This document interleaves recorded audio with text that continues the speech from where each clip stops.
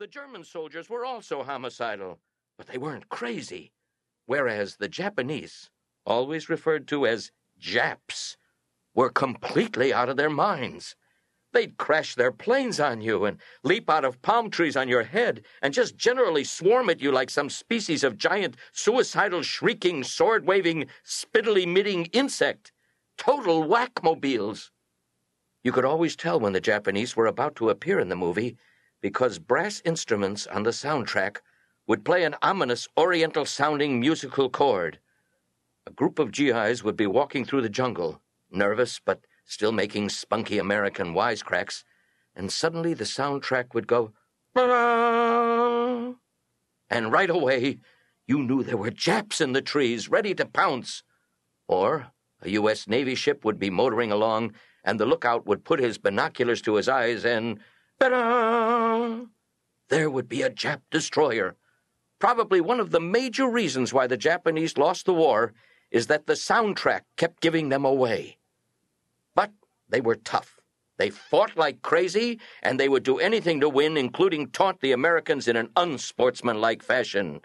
"Hey, G.I. Joe!" From their jungle hiding places. If they captured one of our guys, their leader always turned out to have a UCLA education, which he then, talk about ingratitude, turned against us. "American, tell me the location of your headquarters." "I see you're surprised. I speak English so well." The point is that my initial impression of the Japanese was not favorable. Fortunately, as I grew older, my intellectual horizons broadened, and I no longer received information about the outside world exclusively from television. I also started going to horror movies. From these, I learned that Japan was not just a weird foreign country that had tried to kill us. It was also a weird foreign country that was for some reason under almost constant attack by giant mutated creatures. Godzilla was the most famous one, of course, but there were also giant pterodactyls, spiders, etc., all of which regularly barged into Tokyo and committed acts of mass destruction. I imagine that eventually this became so commonplace that Japanese TV weathermen included it in their forecasts. "Partly cloudy this afternoon, with a 60% chance that Tokyo will be reveled by giant radioactive worms."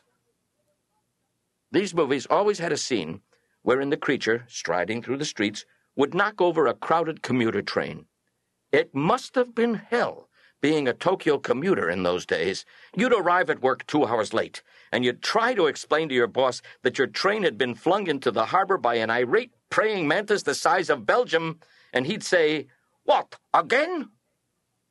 My only other contact with Japan was through products made there, mostly cheap toys that my father would sometimes bring home to me. These did not survive long in the harsh environment of my room. I'd get a little friction motor car, and I'd rev it up to about 20,000 RPM and set it loose, and it would hit the wall and sprang, disintegrate into dozens of tiny car parts.